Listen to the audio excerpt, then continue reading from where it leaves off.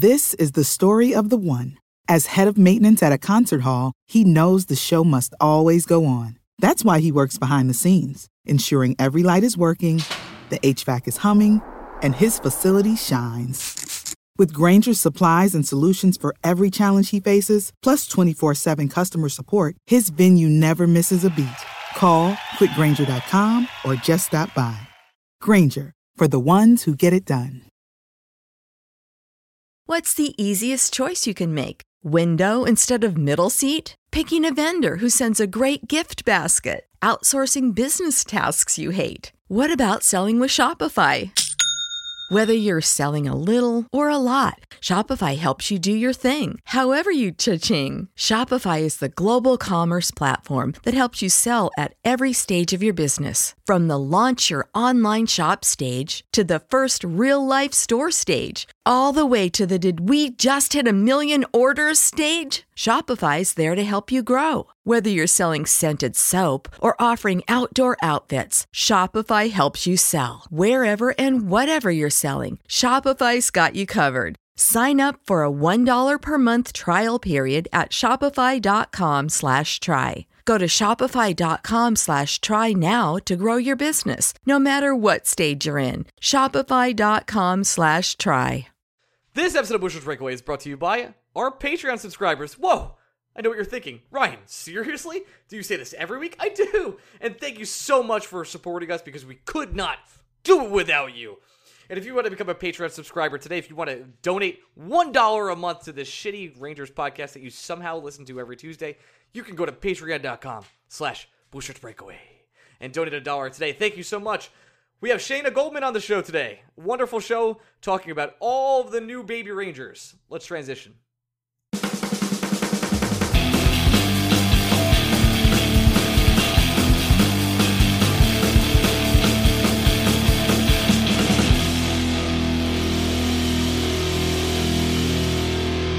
Hey, Bushwitch Breakout fans. Welcome to another week of the Bushwitch Breakaway. I am your host, Ryan Mead, and I'm here with my co-host, Greg Kaplan. Greg, say hello.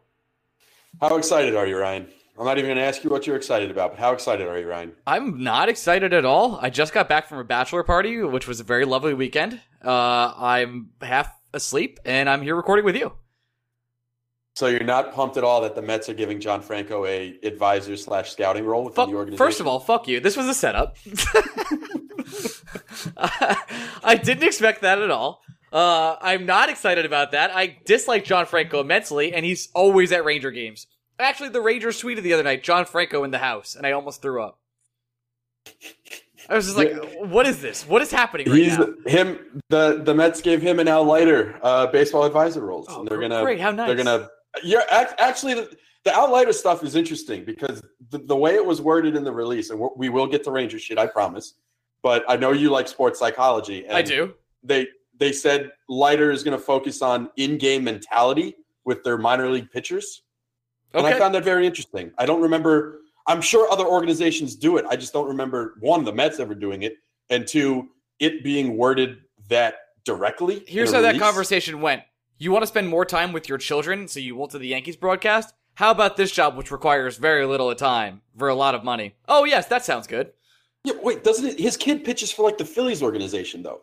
You're making it sound like his kids are young. His kids are grown up. Are they? Didn't he leave? They're not living at home. Whatever. Let's talk about the Rangers. We'll talk about this later in nonsense. Because seriously, we will do this later. We got another 1-star rating this week. Thanks, person that did that. All right. Speaking of sports psychology and the mentality of a team, nice transition, Ryan. You're welcome. David Quinn has the Rangers playing a way that has me having some sort of feelings, as the kids say. I don't know if they say that, but I'm just going to go for it.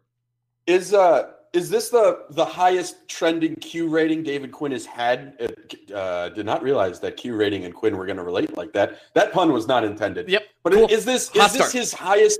Is this his highest approval rating since taking office? It's not even. It feels like it is. It's not even close. I think we've all turned a corner, or just rather, the internet that is Ranger fandom has turned a corner on David Quinn. Like, okay, I get it. I see what he's doing, and I like the way the team's playing, and I'm happy with the results despite all my favorite players getting traded and me being miserable as a fan. I think that's a fair place to put David Quinn currently because he has the team competing against a lot of squads that are quite good. I mean, we took the Lightning to the wire when, frankly, we should not. And I think it's time to point out the obvious. If you are an ex-Ranger, you will score against the Rangers. Dan Girardi, JT Miller. Mm-hmm. Who am I missing here? There was one more. Carl Hagelin. Yep, Carl Hagelin was the other one. And it's just like you laugh, but I don't know if this happens to other teams. Is it just us? I don't watch another hockey team as religiously as the Rangers, obviously. But just every single time, Gregory, without fail. Like, Dan Girardi has 4 goals in the year, right? Just snipes an easy one from the corner. It's like, cool. Yeah, Dan, nice job, man. The thing that makes it seem a little bit more obvious that ex-Rangers score all the time is because it's not like star X players are doing this. Like JT Miller isn't surprising, but it was Carl Hagelin's first goal as a member of the Washington Capitals. And as you said, Dan Girardi, noted not goal scorer. Yeah, sniped scoring a gimme. It would be one if it was like Stepan, if it was Brassard, you kind of understand it.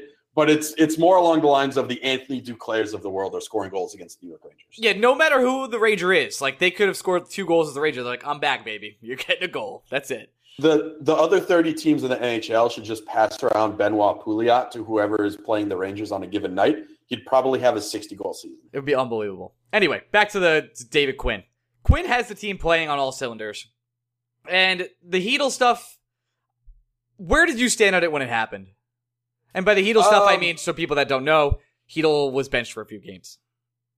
Yeah, I was ready to be really angry about it because we're at the point in the season where the kids should just be playing, or so we think. And then we've had this discussion on the podcast at least twice. I know we've had it twice. Do you feel like every week we have a conversation that's like, we've talked about this before, but... Right, but it just, I remember us vividly having a very long conversation once about how we asked each other why we get angry when hockey players get scratched, yet we don't get angry when players in other sports take a seat for a night or 2 or 3. Mm-hmm. So I was ready to be pissed off about Hedl, and then I started kind of mumbling to myself out loud, just saying, there's a reason behind it. You don't know what the reason is yet. It's not the end of the world that he's not getting 80 games under his belt this season. He's playing important minutes when he plays, all that good stuff. And then Larry Brooks drops a piece today that quotes Hedl because Quinn admitted he put Hedl back in the lineup sooner than he wanted to. And Hedl flat out said, bro, I'm fucking tired. This is the longest season I've ever endured in my entire hockey career. I'm 19 years old. This shit's a grind. So part of it is Quinn doing the tough love, right? Because Quinn's words were Hedl, for lack of a better term, Hedl was getting lazy in his game. He wasn't playing the type of hockey David Quinn expects from him. I thought the takeaway from Quinn there was the fact that he said Hedl has to redefine what hard work is. Right. He doesn't actually know what it is. I think Quinn is telling him what it is. Right. It seems like regardless of how you feel about certain players getting scratched, the message is getting through. David Quinn is a master communicator. Something that Alain Vigneault clearly was not. Clearly. And this team continues to make pot shots at Vigneault, just maybe unintentionally with the quotes they're giving, but the quotes... Do you have, I'm not going to put you on the spot, but do you have one that comes to mind? Because I'm just curious. Mika Zibanejad said after the trade deadline, this year feels extremely different than last year. Last year, it felt like the team kind of gave up after the deadline. Right. And this year, this team doesn't quit. Those weren't the exact words, but I remember him saying exactly that it felt like we gave up after the deadline last year. Well, it looked like it too. And that 100%, that's Alain Vigneault. That's the thing that's different between this year and last year. But back to Hedl, when Quinn said we need to redefine what hard work is with him, some of it is Hedl's probably gassed, and if you're gassed, you're going to get lazy in practice because your legs just aren't there for you. So if 75% of it is effort, but 25% of it comes off as what's the thing you need in order to give effort, which is energy in your legs. And Hedl himself is saying how fucking tired he is. So I was ready to be mad. And then I scaled it back. I decided to give in because at the same time, Ryan, I think we have to admit the scratches are working. It's worked. It's worked. And I hate to Tony DeAngelo between The conversations we were having about Tony DeAngelo earlier in the season, and the conversations we're having now, night and day. It couldn't be different, by the Pavel way. Pavel Buchnevich might be playing the best month of hockey he's ever played as a New York Ranger. Is that even debatable? Honestly. I think he's had better point total months, but his game looks different. He's playing with an edge that we haven't seen Pavel Buchnevich played with before. Do you feel, because I kind of feel this way, something feels, since the trade deadline, and it's only been a week, right? But just something about the team feels entirely different. Like we rolled out the kids for the first time, really every single one of the kids against the Capitals. And the team just felt like it had a totally different identity. Like, oh, these are the new Rangers. This is not the guys I was hanging out with the last 7 years. These are all new friends. And I felt that way for the first real time against the Capitals. Am I crazy for thinking that? I don't think you're crazy for thinking it. I don't know. I think what it comes down to is just how we're viewing the team. When the veterans were here, we were dealing with a cloud hanging over this team that wouldn't go away. Every conversation we had about the Rangers, regardless of what the fuck was going on, was what are we getting for Zuccarello, Hayes, and McQuaid? When are we getting it? And is it going to be enough? So without that conversation anymore, we started every podcast with something along those lines.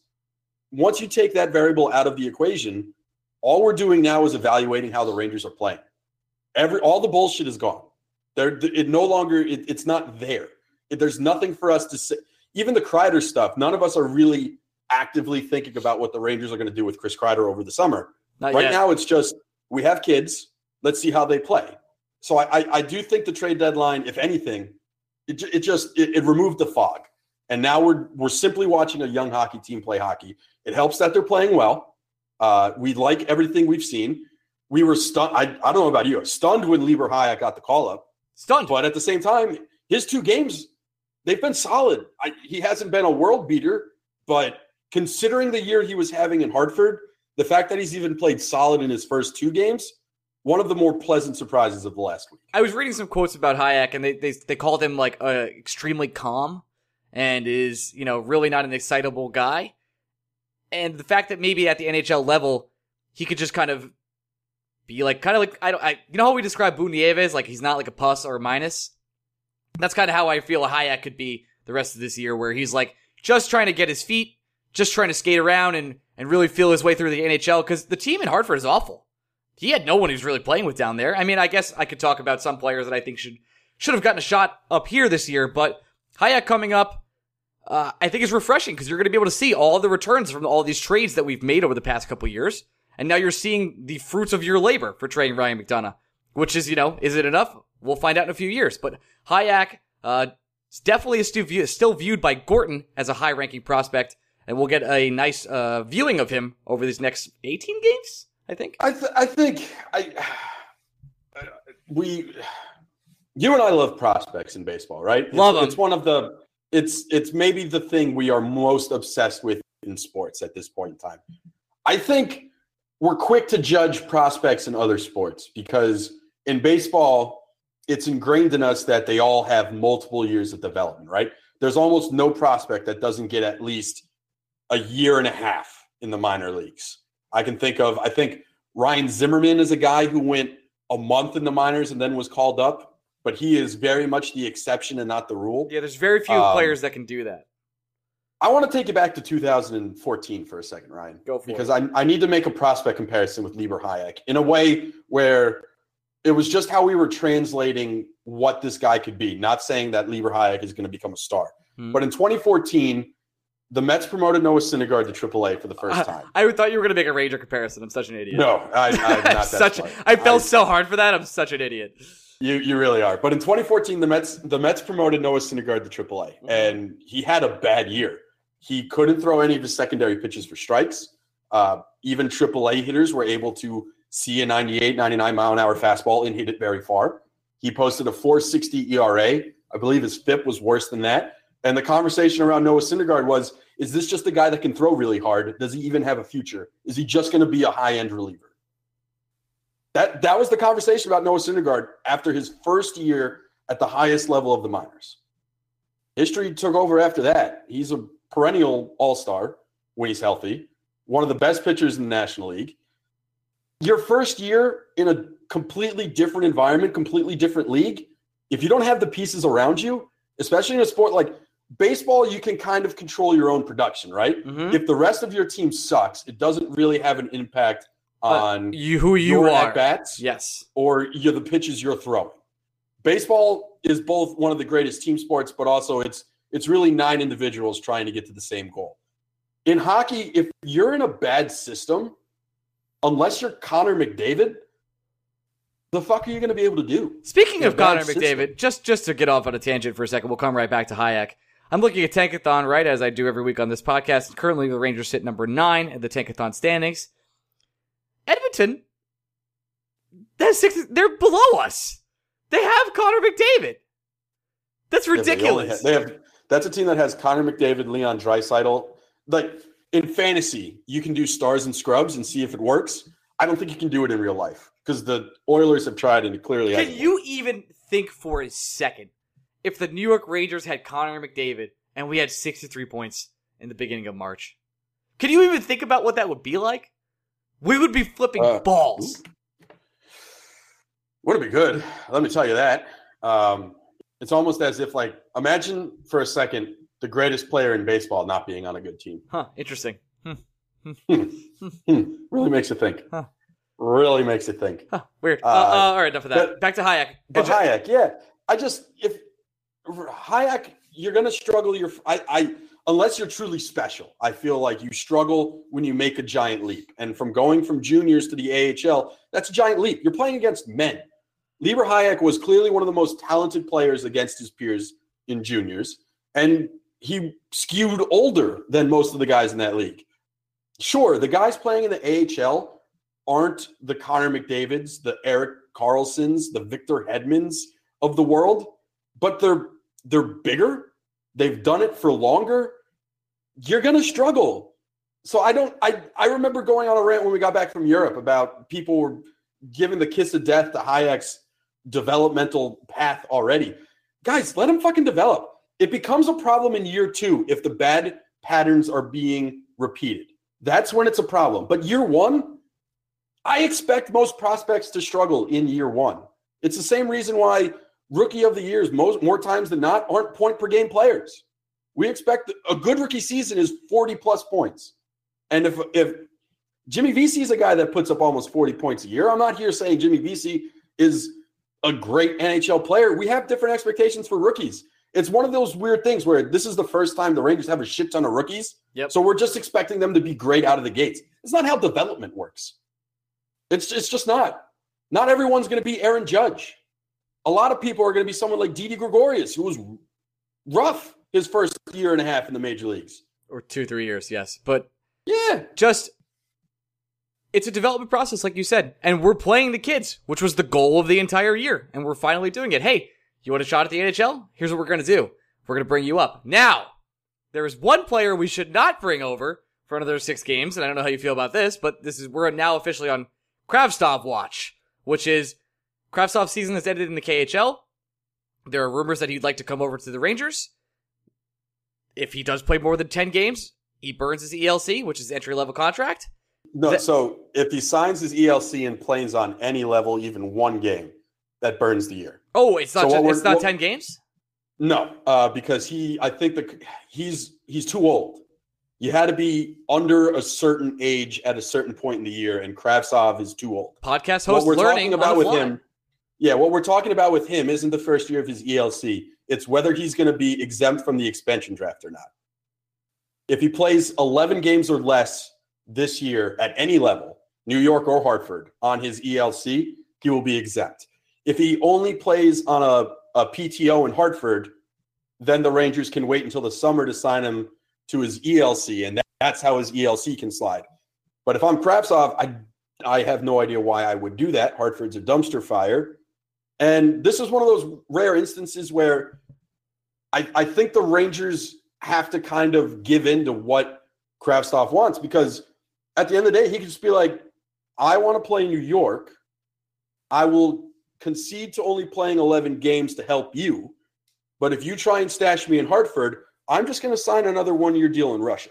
Right. And I'm just going to stay over here. I'm not coming back next year, and I'll come back the year after.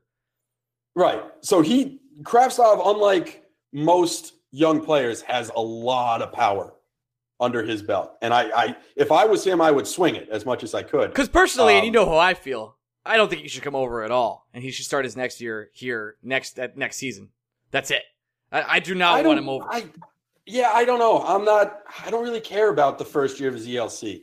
It's kind of like arbitration rights. So what? So you're going to pay him extra a year earlier.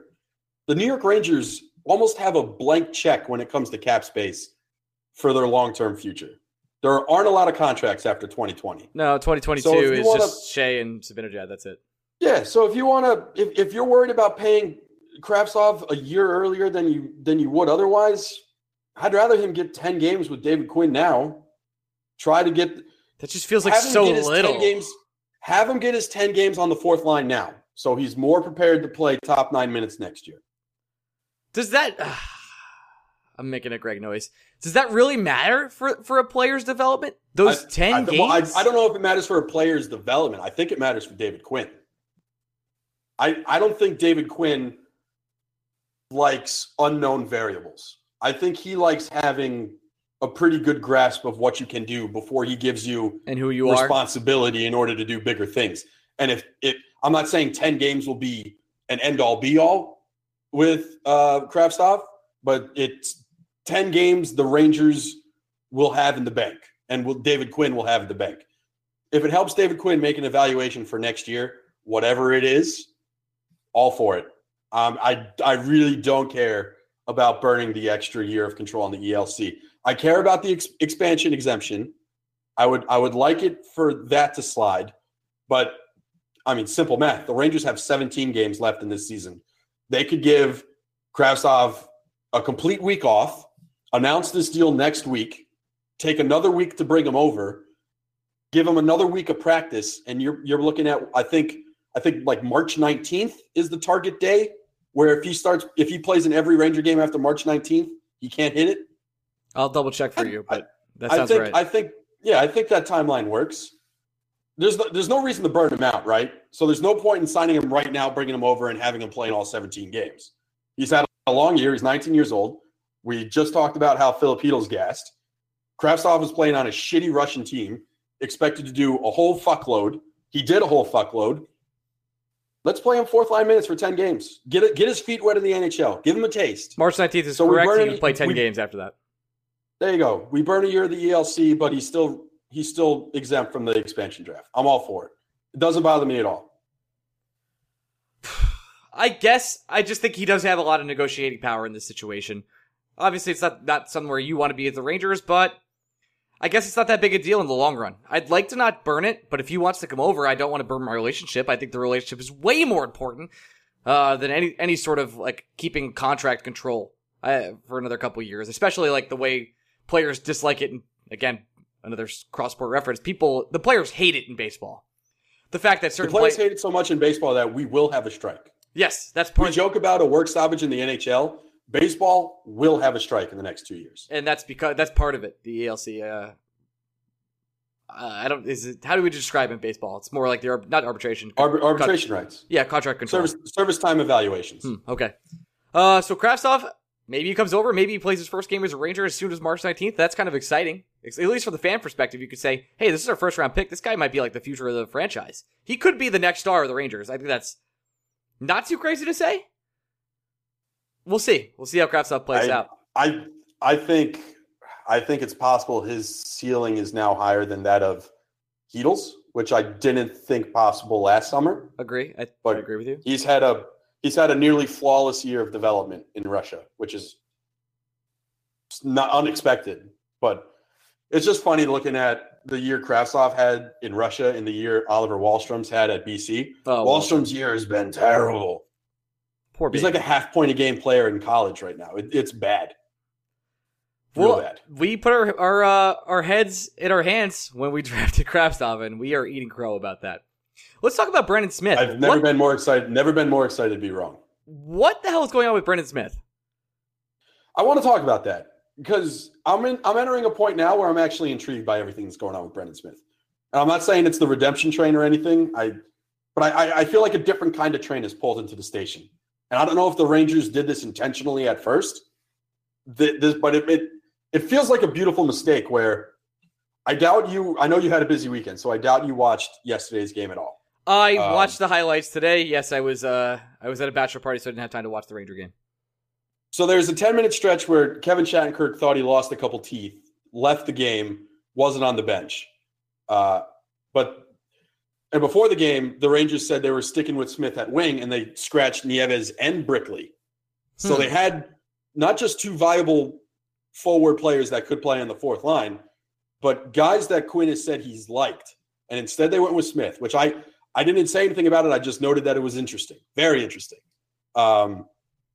Smith was getting PK time in the first period as a defender. Strange. They were trying to take Pionk away from Stahl, so they put Smith on the PK with Stahl, and it worked reasonably well. And then Shattenkirk goes down with an injury, and what they do is they instead of playing a defenseman short, they played a winger short.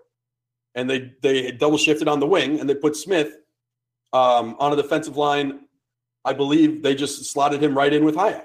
From what I read, Smith was actually sort of suitable playing wing. Well, that's the thing. He's not scoring, right? But at the same time, you don't really care if your fourth line defensively responsible wing is scoring. That's not the point of the role. I wonder if the Rangers have fallen into a situation where they've created a scenario where Brendan Smith is a jack of all trades, a utility player, and he's valuable at it. He's not $4 million valuable at it, but he's $2 million valuable at it. I think he might be, because think about it. I wonder how far away we are from something like positionless hockey. And if that is a wild proposition you just made. Well, positionless hockey, I think we're pretty far away from that. But maybe I don't know. But I think about it with someone like Brendan Smith, who he's held his own on the wing. He's clearly responsible defensively. His defensive numbers are good enough where you don't mind putting him on your PK unit in a pinch. Mm-hmm. If a defender goes down mid-game, it's a lot easier to play a forward short than it is a defender short. Have the Rangers accidentally stumbled into something with Brendan Smith where they could actually market him to another team and have it be worth something?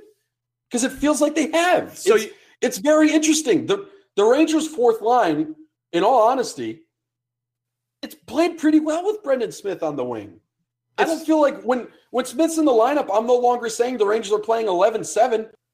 It feels like the Rangers are playing 11-6 with a utility guy. It's funny you mentioned all this, because I think it's if you listen back to some of our older podcasts, we talk about some of the players that Chytil was playing with, right? And now we're like, he's playing with Brendan Smith, and that's okay. Which is just such a weird... I feel like we've changed so much in the past 3 weeks in Rangers Town that I'm not really sure how to process all of it just yet. Because now we're okay and happy with Chytil playing with Brendan Smith, because he's on the fourth line now, right? I'm not... I wouldn't say I'm happy and okay with it, and Chytil earned himself a promotion mid-game in the Capitals. He ended the game, I believe, on the line with Zibanejad and Vesey, and it was Kreider playing with Buchnevich and Howden to end the game. That's sexy stuff, by the way. So it was fun. I kind of like spreading the love at that point in the season, especially in game. It's not so much that I'm happy Chytil's playing with Smith. It's more that I think Smith is a very viable forward for what the Rangers want to do. And if you want to put him on Chytil's big knock is, it seems, as a 19-year-old, people would like him to be more defensively responsible. Well, one way to make sure that line is more defensively responsible and you give them more minutes, have fucking 3 defensemen on the ice at once. Let Chytil do whatever he wants to do offensively. It stinks from a standpoint of Chytil creating offense for a guy like Brendan Smith, who's just devoid of finishing. But at the same time, you're not worried about coverage in your own zone because you have 2 defensively responsible guys on the ice if Neil Pionk is also on the ice. So I don't know. It's interesting that the Rangers had a choice. David Quinn had a choice. He could have simply kept Nieves or Brickley in the lineup and played them with Howden and Chytil. And he clearly likes something Brendan Smith is doing on the wing. And I can't argue it because Smith has been solid. It's all about this is everything we wanted from this year. The last weeks, everything we wanted from the entire year, which is we're experimenting and trying to get value out of players that we probably shouldn't get value out of. And we are. And it's very nice. I really think the Rangers accidentally stumbled into something with Brendan Smith. And again, you're not going to get a team to take that entire contract. Though, the only team that could take that entire contract is Ottawa. Ottawa has to do something to hit the cap floor next year. Much smarter people than us have talked about it. And why would they take Ottawa's going to be a very popular trade partner for teams like Tampa Bay, who has a Braden Point contract to worry about. Winnipeg, who's got a Patrick Laine contract to worry about. San Jose, who might want to create a little breathing room for their Erik Karlsson. The Leafs. Ottawa's going to be very popular for teams dumping salary. So if the Rangers wanted to get in on that before the going got good and attached one of their many additional draft picks this year and next year to Brendan Smith, I think you could. But at the same time, if I'm the Rangers, I'm marketing Brendan Smith as a utility player at just over $2 million this year and seeing who wants to nibble. Because I just think it's fascinating what they stumbled on. The Leafs have had so many problems defensively this year. What if the Leafs say the Leafs can't keep both of Andreas Janssen and Kasperi Kapanen, and they want a defensively responsible fourth-line winger while also addressing their defense because Jake Gardiner is not coming back this year. That's kind of like a Leaf fantasy, to be honest, what you're describing, too. And he could tout himself as like the future of hockey as he does it. Yeah, and instead of having to carry 7 defensemen who could only play defense, carry 6 defensemen and a utility guy that, if you need a pinch, can slide in defensively, but can also play a fourth-line wing. I don't know. It's actually not the worst idea we've ever had. No, first of all, we didn't have it. David Quinn had this idea before we did. We're just now finally realizing, I don't think when he started playing Smith on the wing, it was kind of out of necessity. It wasn't, I don't even think David Quinn could have guessed how well it's worked, but it has. And it seems like the Rangers might be able to market this as something. At the same time, it depends on what else the Rangers want to do this offseason, but I'm past the point of we're buying out Brendan Smith. I don't think they are anymore. I truly believe this team found something of value, not $4 million worth of value, but of enough value where I think they can flip it if they retain salary. And that'll be an interesting storyline to pay attention to in the next couple of weeks. But let's, for right now, get to our guest from The Athletic. We have our good friend Shayna Goldman on to talk about Jeff Gorton and some other Ranger topics. Let's transition over there. Transition. Back with our only guest of the day, we have the infamous, I think that's an appropriate title, Shayna Goldman. Shayna, say hello. Hi. Thanks for coming on, even though I know you're a little sick. You're a trooper. And it's much appreciated for you coming on the illustrious Blue Shirts Breakaway podcast, of course. We only have athletic writers such as you and Rick here. We're just so prestigious and such. And I know that, the Athletic used to sponsor us. Come back, please. Anyway, let's talk about the article you wrote today called, Identifying the Tendencies that have defined Jeff Gorton's tenure as a Rangers GM so far. And kind of your thesis for this was sort of every GM sort of has their quirk, like Chiarelli gets housed in trades, etc. What did you really find out, without spoiling the entirety of the piece, that Jeff Gorton's tendency is? I think it's tough to identify exactly what he is because you think of the Rangers, you're not thinking of Gorton, you're thinking of Glenn Sather, and rightfully so. But he's definitely a less aggressive general manager, and he's to this point staying the course with the rebuild and all of that. So it's encouraging to see that, but also, he leaves you wanting more, and I don't know if that's a good or bad thing because I guess it's better to be cautious. But you gotta thread the needle just a little bit more and go for skill, not character. Character's good, but gotta have that skill first and things like that. I went through drafting, free agents, extensions, and trades. And there's definitely a bunch of things there that I'm sure if you're on the Edmonton Oilers or something, you're thinking, holy shit, I wish my general manager did things like that. But, you might be on the Tampa Bay Lightning being and you find that impressive, please. Well, it does seem. Yeah, I'm gonna jump in on you, Ryan, here. I know, because I feel like there's almost two sides to the Jeff Gorton coin, right? Where we get annoyed sometimes by the players he seems to identify on the trade market. It feels like almost every player he's gotten back in a trade can be described as a character guy or a gritty, a guy tough. that does a specific thing. But not everyone. Not everyone, but Strome. Well, I don't know. When we had DNB on from the Athletic Edmonton, and he was saying Strome is a third line forward who's defensively responsible and who's going to do good things for you. He's just not a fifth overall pick. Yeah, this is true. This is very true. The Elias Anderson pick notwithstanding, he does swing for the fences in the draft.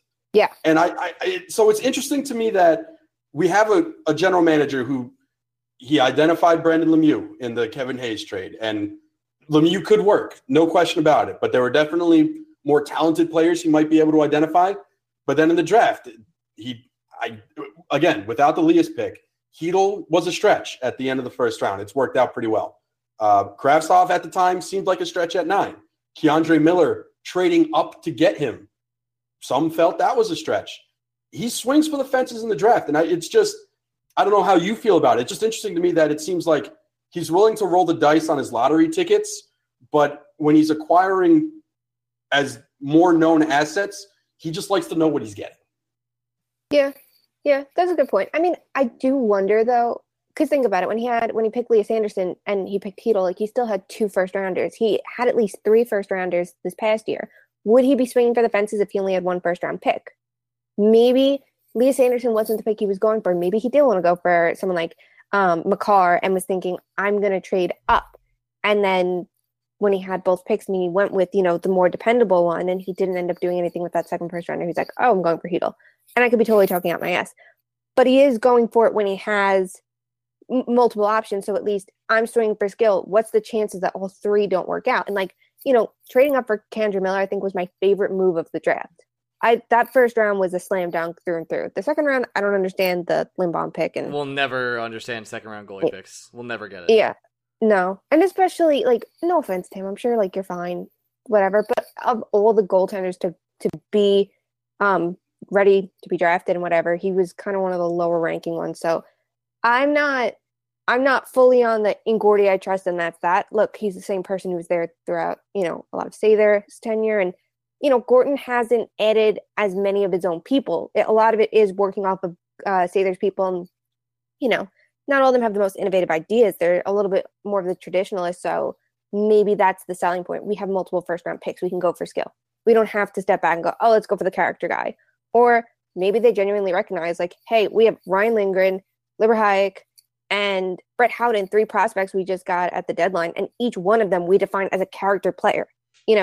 Literally each one they added, they said, oh, look at this character guy that we're adding in. Not once was it skill with character, it was character with skill. So you got to at some point say, oh yeah, we need it the other way around too. I think the only 2 people we ever really described as high skill guys are Chytil and Kravtsov. Was there anybody else? I mean, I guess Keandre Miller is described as raw. Yeah. But you definitely have heard both because you're like, oh, what an amazing person he is. And then also look at what he can do. But he was also a forward. That's true. He just started playing defense last year. Yeah, it's a risky pick. And even Nils Lundqvist, he's a skilled pick, but you haven't heard as much about him, I guess, as the other 3. And maybe it's because, the KHL, everyone kind of knew, oh, look, it's Kravtsov. You have to sell that one. You didn't go for Wahlstrom. But with Keandre Miller, it was a little bit easier. He plays in North America, and it's easier to watch Wisconsin. Well, every single time Keandre Miller does an interview, every single comment below it is future captain. That's it. How many future captains do they have? I mean, how didn't you hear that with? Elias, you hear that with? And now Keandre Miller. Who else is going to get the future captain? Well, that's a lot of high character guys, Shade. I think you're catching on. Yeah, and but the wild card would be I would love it, genuinely love it if Zibanejad's the wild card, I think, to get the captaincy, because you're going to think Kreider, maybe he brings Zuccarello back and give it to him, or just give it to Stahl for the next couple of years. Who the hell knows what they could go for? But if you give it to Zibanejad, he's young enough that it kind of knocks a lot of these guys out of the running for captaincy, unless they get it when they're in their late to mid 30s. Well, Zibanejad definitely has earned the right, especially this year, to don the C. But yeah. I'm not sure that'll end up being the case. I'm actually not sure we'll have a captain next year. I'm really still kind of on the fence about it. And I'm not sure that matters also. I still feel like the seed is dependent on a Kreider extension because there's something about this team, and Shayna, feel free to disagree with me because I feel like what I'm about to say might not actually be true. It does kind of feel like Kreider's locker room now. Yeah. Yeah. I mean, you could kind of see it. God, what was it? I think it was last year after the draft. They had like some of the kids on like, news shows, and it was like 3 prospects and Chris Kreider. Like he was like the dad. And it was like, okay, this is new because Chris Kreider was always the young guy. Now they're kind of like, well, look at him. He's our smart older gentleman that's leading the way for the kids. Like it's totally different how they're framing him now. He wasn't the voice you went to. You went to Zuccarello, you went to McDonough, and obviously there's always going to be Lundqvist. But yeah, I mean, I can see that, but I could also see why they're like, maybe another player would thrive a little bit more with that. Like maybe if you gave it to Zibanejad and you say Kreider just play. Like I don't know how they view it. Like some teams are like, oh, they can't handle the captaincy. Like all that shit you heard about with McDonough, like throughout his time, they're like, oh, he's not playing as well because he can't handle the pressure of it. Like I have no idea what they'll think of that. The McDonough captaincy is such a weird era to cover because people either like loved him, but he didn't really say anything. He wasn't too vocal, kind of like a silent leader kind of deal. So I think that's why he kind of took a lot of criticism. I was in Buffalo for Rangers Sabres, and there were Ranger fans sitting in our section. I remember at least 2 of them at one point turning to me and saying something like, McDonough just couldn't handle the captaincy. I was like, what the fuck does that even mean? What do you mean he couldn't handle the captaincy? I spoke to Joe Smith, who's the Tampa Bay writer for The Athletic, about it, and he did that McDonough story recently, right? What was it, like last? Yeah, just came out. We were talking about it, and he was saying like how well respected McDonough was in the room, and how much the players in New York liked him. He had spoken to Derek Stepan for the story, and players, the former Rangers in the Tampa locker room, and the ones that are his newer teammates, and like it was all kind of the same. They all said he was a great leader. He's great to have in the locker room and everything like that. Like there was nothing negative to say there. And obviously you're not going to be like telling a reporter like, yeah, he was horrible at it. Like, you're never going to hear that, but you also aren't going to praise someone if you don't feel that way. You're just going to kind of like, get around that. And when you hear it from everyone, it should tell you something, even if he wasn't that vocal captain to the media. Like, who cares? Your coach wasn't either. And you were okay with it because he wasn't Tortorella until David Quinn came along. Now you're all like, yeah. I miss Tortorella. I don't care what anyone says. I miss John Tortorella. Play till they die. I understand that Tortorella isn't exactly the greatest X's and O's hockey coach, but it's like the same shit I had with other managers of my other favorite teams.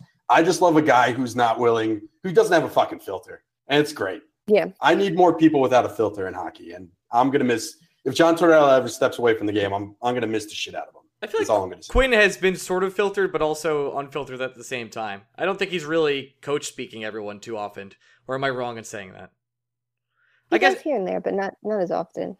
I think he doesn't come off. He's very controlled in what he says. Like he's not afraid to say things, and he's not afraid to tell it like it is to the media with how he's handling his players. Exactly, he feels genuine. But he's not gonna go out to the media and answer like a reporter's cell phone because their mom was calling for it. No, Torts will actually do that. That was so funny. Yeah, that's fucking crazy.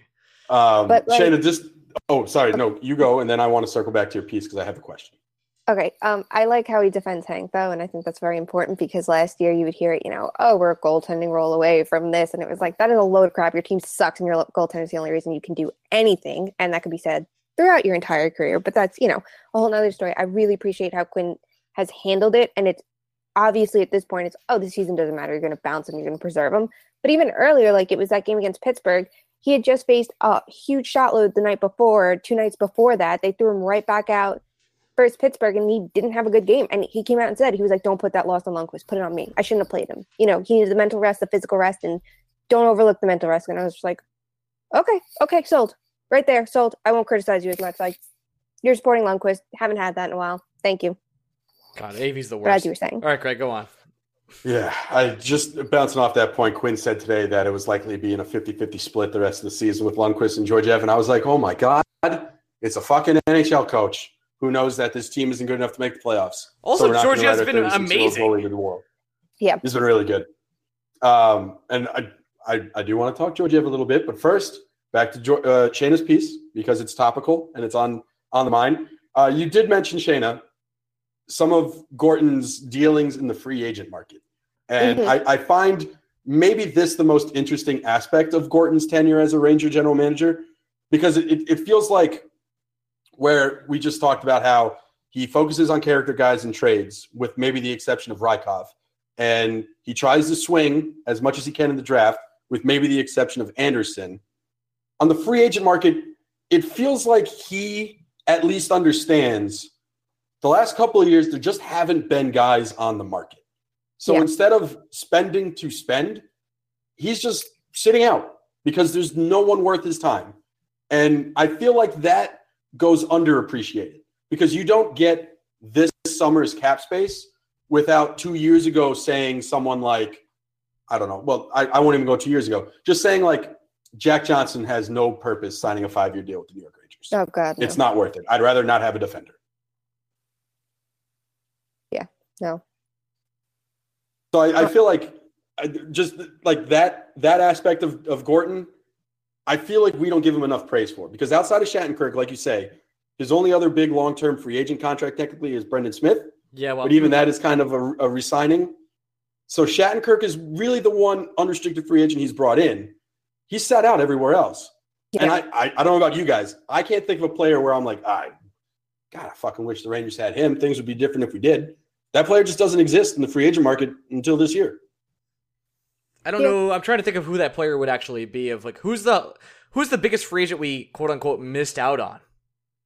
I think right after Stepan was traded, and this isn't even a big free agent thing, I think there were depth centers they should have jumped at that they didn't. But that was like my one like free agent qualm. Like you really could have, should have. I don't remember who it was, but there were definitely like a couple centers, and you know you had a first and a second line guy with Zibanejad and Hayes, but your bottom six needed anything. Then like besides what they actually had, it was you gave Bunievic a shot eventually. Brennan Cracknell, that didn't work, and you had Darnay. Like that was the one I feel like they should have went. I legit forgot about David Desharnais until right now. God damn. Yeah, so did I. I was going through signings, and I'm like, oh right, that was a thing. And yeah, not great. No, not here for it ever again. No, I've blocked it out of my mind because the Rangers are just so exciting now. And speaking of exciting and sort of like change of culture and character, guys, what have you thought so far about the Lemieux sort of play and trade of his style and what he brings to the Rangers? I think they could have gone. Okay, I'm gonna put it two ways because I'm gonna get yelled at for saying I already have. Like you're on the internet, so. Yeah, I said one thing about it, like, I don't think they should be, like, prioritizing character as much, like, it's all great and wonderful, and, like, some people are like, well, you need that to win a cup, and I'm like, yes, that's what you add in the free agent market for no money, like the Grabner picks and, those kinds of signings, like, that's when you add that. You don't put, Kevin Hayes, our best trade asset that's actually being moved, because, until Kreider, who is, like, the maybe being moved, he obviously, like, takes that over, but at that point, Kevin Hayes is your best trade asset. That's not what you're going for with it. You want to go for skill with that because your other players aren't going to get you that. If it was Adam McQuaid that was traded for someone that was a character guy, I wouldn't say shit, because what are you going to get for Adam McQuaid? You got less than what you paid for him. You can't be expecting something so huge from depth guys. Even, Zuccarelli, you might not have gotten like the most skilled prospect back. But when you have someone like Kevin Hayes and he's your best trade asset, you have to be going for skill. And I said that, and it was like, well, you need that to win a Stanley Cup. Like, yeah, whatever. I hear you. Yes, you do. It's nice to have, but how many character guys do you need? You don't want to be, we all are sitting here talking so badly about the Islanders for rolling, 3/4 lines and all that stuff. Like, every single one of us made numerous cracks at that this offseason. And, I mean, like, rightfully so. But what are you going to say about it? We don't have 3/4 lines. We have 3/3 lines. Like, you need skill. Having said all of that, though, I don't dislike Brendan Lemieux at all. I mean, he's 22 years old, super high shooting percentage. I think like everyone needs to keep in mind, when you look at his production, but he's 22. He can be an agitator. He can be in that. He could do everything that like Sean Avery could. And he separates himself from the Tanner Glasses and the Cody McLeods because he can actually play hockey. Even if his points aren't like the best depiction of him right now, he can actually play, and you can develop that and you can work with that. And, he genuinely could be a good player, and hopefully not on the fourth line. If he could be a third liner, that'd be great. Even if he could somehow push to the second line, but like, even if he's a third liner, so be it. If you have a third line of like him, Jesper Foss, and Elias Anderson or Brett Howden. Like, that's not a bad thing at all. He's someone that I think David Quinn could make thrive. But I also, like, you know, with every compliment, it's just like, but did you even look at the skill guys? Did you look at Sami Niku? Did you even try for Nick Petan, who was acquired for, you know, essentially a fourth liner from Toronto and Par Lindholm? Like, did you try? So it's like both sides of the coin for me. What about you guys? I really don't mind not getting Nick Petan. Murat is one of our favorite people to talk to, just flat out. He's wonderful, athletic writer for Winnipeg. Again, we talked to a lot of people from the Athletic. It's so strange. Weird. I wonder if they would come back. He was trying to sell me on Petan. It's just, I don't know. At some point, there's definitely skill there with him. At some point, it should have been translating by now. So I wasn't too upset missing on him. I also think, and I wonder both your takes on this, the New York Rangers are notoriously an organization that doesn't let out any secrets that they don't want let out. And I do think it's incredibly interesting that within 20 minutes of acquiring Brendan Lemieux, his name was already back out on the market. And I feel like there's a part of that wasn't an accident. This is true. No, I don't think most things from them are accidents. You know, I think you can look at the Zuccarello situation, and I don't think any of it was an accident of we didn't negotiate with him, and then they turn around, oh, actually, we are negotiating with him, and we're offering him 3 years. And 2 days later, they come back, and it's kind of like, see, general managers, you were all right. We were contemplating bringing him back. And so we're going to talk about it. And then 2 days later, they're like, actually, we can't bring him back. He wants 5 years. It's not happening. Enjoy. He's all yours. And they could be completely bullshitting, but if you are convincing enough, you know, that's how you ensure you get the return that you want. Because if not, you're not going to get it. Why would you if he's going to turn around and come back? So I definitely agree with you. I think everything is curated when it comes to them with the media. You know, nothing gets out that they don't want us to know ever. Yeah. So if Lemieux is going to be here for the remainder of the season, I think Quinn is doing him a huge service by giving him that. I mean, he started games on the third line. I know Quinn didn't like his performance against the Capitals and his ice time got bumped down, but he's giving him a chance to shine, which I'm here for. You might as well at this point in time. I'm all for it. And he's young. Look, he's young. You know, he's a character guy, but at least he's young. Like, there's potential. Yeah, we could find out if he could be something more than what he actually has shown to be. Right, and if there's credit where credit is due, if there's any guy that might be able to get more out of Brendan Lemieux than is humanly capable, it sure feels like David Quinn, because the conversations we were having about Tony DeAngelo not even 3 months ago are completely different than the conversations we're having now. And to an extent. I still look at it like I'm writing something on Tony DeAngelo now. Ooh. And like I feel like it's going up Thursday, I think, unless I take too long again. But like I think the conversation's still the same, because you're going to look at it and go, holy crap, this guy is skilled. Wow, he has an upside.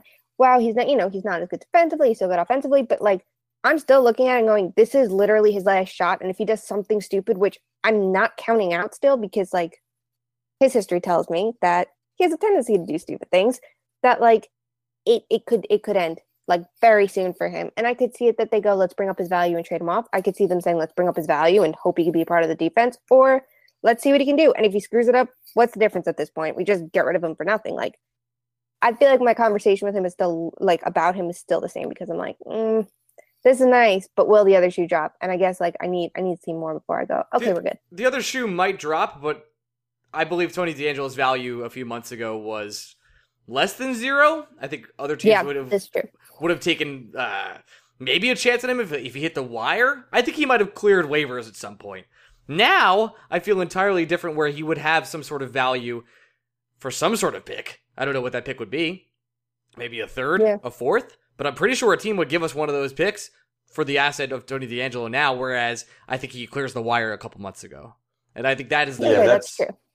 That's where I am at as well. I 100% understand, and I don't know if appreciate's the right word, but I 100% get that if Tony DeAngelo says one wrong thing to one wrong person, that's it. It's donezo. We've had enough.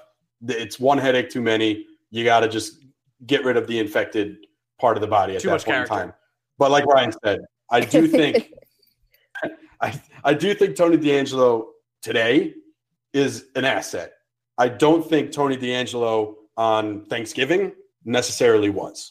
It definitely wasn't perceived as such by like any traditional person, because they were like, at least you had, well, look at his numbers in a small sample. Like, they're encouraging you want more. And every like traditionalist was like, no, I'm seeing enough. And they were right. They were right to an extent, because it's like, I think a lot of us were like, you saw it, it could be there, but how many times are you going to say it at the play? Like, it's there, it's going to happen. Just wait for it. Like, you got to see something at some point, but you also need the opportunity. And I think with everything with that, you go, well, he didn't have it. They had 8 defensemen. Something I talked to Greg about before you got here was the change of identity of the Rangers over the past week. Do you feel like this is an entirely different team for the first time in years? Tough call. I think last year you really saw it when they got rid of JT Miller, who was thought of the young guy, McDonough, the captain, Rick Nash, the veteran, and one of their best wingers. I think that was it. And even Grabner, because in such a short time he became such an important piece. He was. Did they? I guess so. I mean, it's weird because now you're looking at it, you're like, oh, there's no Hayes, there's no Zuccarello. Like, that's 2 all situation players. Like McQuaid, it's one way or another. I think had they made one more trade, whether it could have been something as small as like Jesper Fast, or it could have been something as big as Chris Kreider, I think that would have put me over the edge for like, oh, this is a different team. And maybe it's because we look at these prospects so much, like Filipino's a part of this team, Brett Howden's a part of this team. A year ago, they'd be that new face, but at this point, it's like, they're not. You knew Elias Anderson was coming back up. The only new face that's really in the lineup that wasn't before is Brendan Lemieux. I guess and Hayek now too. Those are the big two. I guess that's a good point. Rather, I think the Quinn effect has finally taken place, and I finally feel his culture has been implemented for the team. I think that's a better way to put it. Like, I think this team really has something special behind it at this point. Whereas last year, they were an absolute tire fire and garbage dump. Oh yeah. At this point in the season last year, it was hard to watch. And I think maybe it was right after the All-Star break. I think we started seeing it. Like, here's this team that, like, they are, going to the shootout, but they're not, like, getting lucky and going to the shootout. It's not, oh, Henrik Lundqvist got them this far, and it's like, God damn it, you got that extra point. Like, we were all saying that because it's like, you're genuinely not good enough. Even now we're watching and it's like, you didn't get a point, or you only got 1 point. They earned every single thing they've gotten. They've been so resilient, and that's something that's been missing from this team, honestly, for years. You can go back to maybe the 14-15 season, and you kind of knew when they were down in a game, they were out. The following year, it was the same thing, and it would have to be the goaltenders being unbelievable and someone finally scoring a goddamn goal, which, like, it felt like they were so hard to come by, those years that Hank was just in his prime, absolutely killing it because he just didn't have the support. But, like, last year, you look at it, those games, how many times did they go down in, like, the first minute of a period, at the first minute of a game? 17, 19 times? Yeah, right. Ryan and I would have a fun game played of, is Steve Kampfer on the ice? Have we given up a goal yet? Oh, my God. It was a lot of fun. Stall. I know it's Kampfer Holden. Can't watch. Yeah. Oh, man. Shanna, one thing Ryan and I were getting into, again, before you came on, and it kind of goes into not so much the Quinn effect, but the Rangers possibly finding value where value didn't exist before. Brendan Smith, he's probably not one of the 6 best defenders on any given night on the Rangers, and probably not one of the 12 best forwards on any given night with the New York Rangers. At the same time, him getting to play this utility role and not just playing the utility role, but doing it well, it feels like the Rangers accidentally found something. And I'm not saying that it's a $4 million something, but I'm saying if money's retained, could the Rangers, are we at a point now with Brendan Smith where the conversation is, will they buy him out? But could they actually flip him for an asset? I don't think they buy him out. I think that puts them in a position they don't want to be in with the cap, especially like if they do go after bigger name signings, because like this is still the Rangers. And this is what it comes to, this is still the Rangers. It's not Jeff Gorton, but it's the Rangers. Panarin and Carlson are going to be there. They're going to be tempted. But I don't know if they want, obviously his salary is going to be more than what a buyout would, but I don't know if they want that. I think like the folks would definitely be trading him. Your defense is incredibly expensive. very bad still. You know, at some point you got to do something, and you know he looks like he'd be one of the chips to fall. They're definitely like making him look better than last year. At this point, at any point this year they could have sent him down to Hartford and just been like, "Fuck it, we're done," like we did last year. And you know, everyone talks about the problems in Hartford, and it's like, well, it's so many kids down there, and it's disorganized. And I'm not saying Smith is like that veteran. I would say more of like maybe Mark Stahl is, because you hear about his leadership and you don't hear the same with Brendan Smith. But like they could use a veteran defenseman down there. At any point, he could have been that. And having it work in Hartford is going to help you in the long run, because you don't want it that your prize prospects that you're bringing in, that you're drafting, are drowning there, which a lot of them have been. So like they made the conscious decision to keep him at the NHL level. So clearly they see some sort of value there. Is there value in playing him 6 minutes a night? Because like some games, that's what you're seeing. Like, I don't really know. It's great. Like the other night, oh, we need someone to, you know, throw in the penalty kill. Why the hell not? Let's go Brendan Smith. He'll, you know, go from forward to D. And he's fine as a forward. I think he still should get some, you know, some shifts as a defenseman. But again, when you bring 8 defensemen back into the mix, which I'm not disagreeing with bringing Liber Hayek up, because like you have to bring up the kids, but you just gave yourself 8 defensemen again, and it shot you in the foot all season. But like, sure, do it again, you know.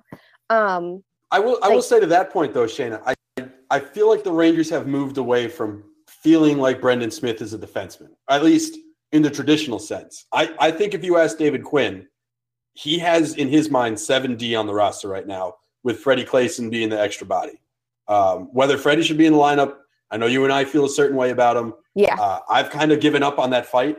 The Rangers, for whatever reason, view him as just purely a depth defenseman. So that's all he's going to be. Fine, whatever. Now that McQuaid is gone, I don't feel like Mark Stahl's Mark Stahl. I'm not getting into it. Stahl's played well with Tony DeAngelo too. So I'm not asking for Mark Stahl to come out of the lineup. But at the same time, I don't think the Rangers view themselves as having 8 defensemen on the roster. I think they see Brendan Smith as, and the thing that points this out to me is the Capitals game. Boone Nieves and Connor Brickley are here. Yeah. They're healthy. They can play. The Rangers like Boo enough that they extended him, rightfully so, because he's played really well since coming back from Hartford.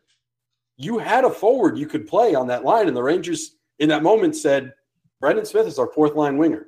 So I really think Quinn, and maybe the Rangers as a whole, I don't know if they see Smith as your conventional 7D, 8D anymore. I think they see him as defensive penalty kill, more responsible defensively than Pionk in that unit, fact. And he's a defensively responsible forward who allows Filipino a little bit more wiggle room if you put them on a line together. It's interesting. Brendan Smith has become something I didn't think was humanly possible, which is potentially an asset again. And I do think, I don't know if it wasn't, I don't think it was intentional, but credit to Quinn for sticking with it, because something seems to be working there. Yeah. You like the entire time you were just talking, like sitting there nodding my head. I'm like, yeah, you have a good point. Like I didn't think of it that way. Like, yeah. And I definitely agree with like, you know, the defensive responsibility thing. And I think it goes not just for Chytil, but for Howden. You know, before he was injured, we all were looking at him going like, oh my God, he hit the rookie wall. You got to do something. And like in my mind, that was give him Jesper Fast, because that's where he was doing, you know, the best. And that was their answer when they wanted to get Spanajad going. Again, they were like, well, give him Jesper Fast. It'll take some of like the defensive responsibility off him. And I was kind of like, give him to Howden. Just give him to Howden. Zibanejad doesn't need it. Howden clearly did. And now, you know, if he plays on the 4th line, he'll have Smith. And who better to give you, you know, defensive help than defenseman, in theory, I guess. But that's a good point. And if it keeps Pionk off the penalty kill, I mean, by all means, do it. And I think the Pionk conversation has gone way south from where it started at the beginning of the year. Oof. Tough times in Pionkville. If the Tony DeAngelo stock is so much higher than it was at Thanksgiving, Pionk is the exact opposite. I'm legitimately terrified what kind of contract he's going to get this offseason. It's funny because the whole time with Pionk and everyone's like, you can't look at the numbers, yada, yada, yada. And it was like, he's getting power play points. But it was more than that. He's everything everyone is saying DeAngelo is. You know, he's great offensively. Yes, he needs work in the defensive zone, but look at him offensively. Look at him on the power play. Look at him doing this. He's driving offense. And he really wasn't doing any of that. He was just getting power play points. And Tom Rich Jr. had a really good idea. And he suggested like we do it, and neither of us got around to it, but it was kind of like a who am I story, and just comparing the stats and going through describing them, and at the end trying to figure out which one's which and see, like, does your perception of Neil Pionk actually add up to the reality, or are you just really talking about D'Angelo the whole time, but you don't want to admit it because you don't like D'Angelo for a million reasons that no one can blame you for, but you don't like him, you know? Like, it's so weird how the conversation has shifted, but it's also like, it doesn't have to be the end for Neil Pionk. Like, he's 23 years old, and you have time until, the better options do come along. And I don't even know if I would say like, oh, it's Ryan Lingerens you want to call it, because like, I'm just not high on him. But, you're going to have guys when K'Andre Miller, Nils Lundkvist, and even Igor Radkov are ready to come into the lineup. Like, you want to give them that shot. And if Pionk's not doing it, then like, sorry, but it isn't working. But like, they need to figure out a way to adjust his role. And as much as they have, they haven't. And as much as they've acknowledged he hasn't been as good, it took, what was it after the All-Star break? They're like, it was his injury. He came back into the lineup and he really wasn't sure of himself. He really wasn't confident. And it's like, yes, but what about all before that? So like, I still question like how they view him and whether they see it yet. Yeah, I think it's such a litmus test this winter, what they decide to do with Neil Pionk, because quite honestly, I'd rather the Rangers just experiment with a different defenseman in his spot next year. I remember Ryan and I would look at charting hockey graphs about Neil Pionk and see him so low. And it was around the time when he had the coast-to-coast Spinaroonie goal and everyone was at their highest peak in the Neil Pionk hype. And we had Sean Tierney on the podcast. We're like, dude, just explain this to us, how he's so low, because our eyes are clearly telling us something different. And Sean was telling us, like, be patient. More sample size will come. The real Neil Pionk will show his face. Just because the numbers are here now doesn't mean the numbers will always be here. He was like trying to give us this confidence that Neil Pionk the numbers were going to line up with the player. Ryan and I translated that as the numbers will get better. What it turned out being was, no, Neil Pionk got worse. We were wrong. We were wrong. We were all wrong. I genuinely thought you get him away from Stahl. And it's not even, and I think this is where a lot of people have had their issues, because they're like, well, then you're insulting Stahl. I'm honest to God, not even insulting Stahl at this point. Just get them away, because it is entirely possible that two serviceable, even defensemen can just not work out together. Two great defensemen can make a shitty pair. Like, it's entirely possible for that to happen. They didn't work together. And I think had they been separated sooner, you would have figured that out. And at the very least, you have a defenseman, you don't know what he can do. Clearly you don't. You see him on the power play, but you have no idea what he can do. His entire NHL career, it can't be stapled to the same player. Anyone else, you would say, like, let's shift around the pairs. And they were like, yeah. And you've seen Stahl's been, I don't want to say great, but Mark Stahl has not been a liability with Tony DeAngelo. I don't think about taking Mark Stahl out of the lineup when he's paired with Tony DeAngelo. I was so all in on just one game of Claesson and Pionk, just to see. I still am. What the fuck would happen. No, like, I don't think Pionk is like this like offensive wizard, but like, I think his college. I'm not even gonna look at his Ranger career, because the Rangers were horrible. So like, it's not all on him. Like, the Rangers, he's been playing on a crappy team. But you look at his college career, and like, he was a really good offensive defenseman, which why they thought, let's make him a shutdown defenseman immediately when he gets called up to the NHL. I don't know. I don't understand Lindy Ruff. I will never understand Lindy Ruff. And as long as he's there, I will have a criticism for him. Like, it's the way it is. But, this is an offensive defenseman from college. You put him with someone defensive. That's like the most traditional way that you're going to do it. It's not saying that's like the correct way, that you can't have two offensive defensemen, but maybe that's what you do. Claesson, as steady as it gets defensively, not very skilled with the puck, really doesn't do much offensively, but he's there. He's steady, and he could just give you some balance. Why not? And he's left-handed. Your other defenseman that you viewed as this steady defensive defenseman was Adam McQuaid, and whether we agree or disagree on, that being the case, he's right-handed. It didn't work. Claesson's a lefty. There you go. Like, it's as simple as that. Why it hasn't happened, I just don't know. I don't know. Adam McQuaid, by the way, a healthy scratch for the Columbus Blue Jackets tonight. And Tortorella did not have kind things to say about him either. Did not. It was speed. Nope. Did not. He basically called him a black hole. It was classic Torts. Fucking love that, man. All right, Shane. I feel like we've taken up a lot of your time, and appreciate you coming on the podcast. Why don't you plug out what you do with your life?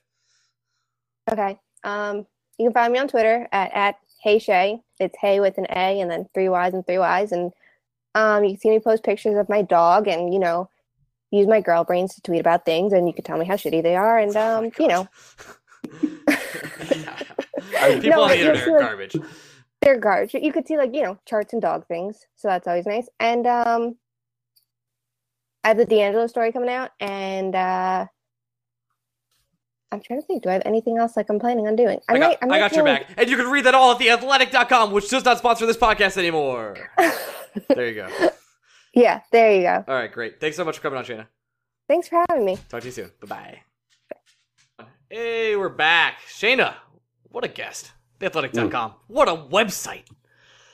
She's smart. Good website. Just pay me. People. Blew your mind with the Jonah Carey shit off the podcast. Yeah, I was like, what? Jonah Carey's time with The Athletic today? Unbelievable. That's a lot of money. All right, we're wrapping up the show. Thanks, everyone, for listening.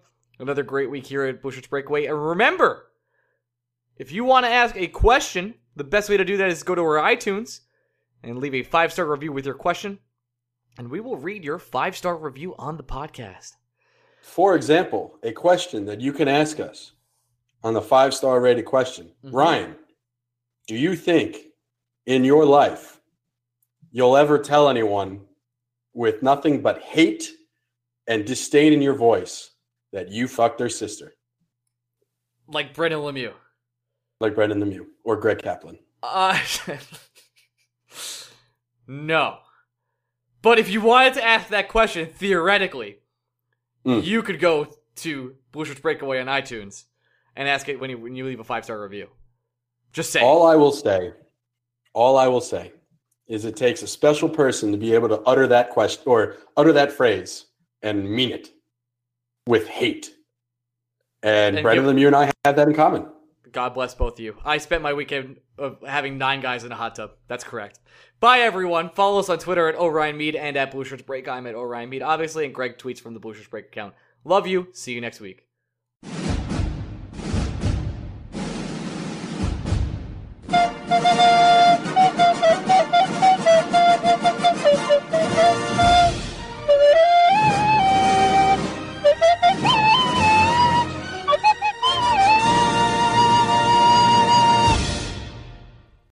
This is the story of the one. As a maintenance engineer, he hears things differently. To the untrained ear, everything on his shop floor might sound fine, but he can hear gears grinding or a belt slipping. So he steps in to fix the problem at hand before it gets out of hand. And he knows Grainger's got the right product he needs to get the job done, which is music to his ears. Call, click Grainger.com, or just stop by. Grainger, for the ones who get it done.